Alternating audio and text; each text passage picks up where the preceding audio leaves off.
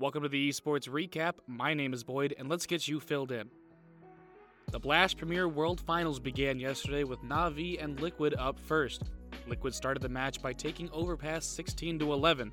Na'Vi then took a decisive 16-7 win on Dust 2. Na'Vi looked like they could take the match, but it was Liquid who took Inferno with a 15-7 win of their own, letting them move on to the winner's semis, sending Na'Vi to the losers bracket.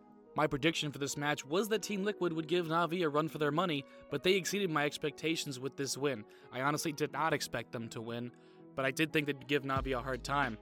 Gambit was the next to move on to the semis with their 2-0 win over Heroic. They took Inferno 16-11 and Vertigo 16-10. I predicted that Gambit would go 2-0 against Heroic, so I think that's a point for me. Today, G2 took the first win, beating NIP 2-1. NIP was able to take Nuke 16-11, but G2 took a 16-11 win of their own on Dust 2 and a very close 16-14 win on Inferno.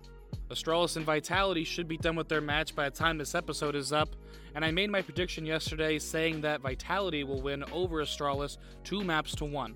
I am sticking with this prediction as I believe Vitality has had a stronger showing lately, but Astralis is a good team, so they won't give up the match that easily. Na'Vi and Heroic will be in the middle of their lower bracket match when this comes out. I'm going to say that Na'Vi will have an easy time beating Heroic 2-0. I mean, Na'Vi is just a better team, and I do not think Heroic is up for the challenge. Tomorrow, the first match will be in the lower bracket, and it will be determined based on the two upper bracket matches being played today. NIP will be playing in it against whoever loses between Vitality and Astralis. The next match is one in the quarterfinals between Team Liquid and Gambit. With their win over Na'Vi, I believe this could be Liquid's time to shine, and believe they will take a 2-0 win over Gambit.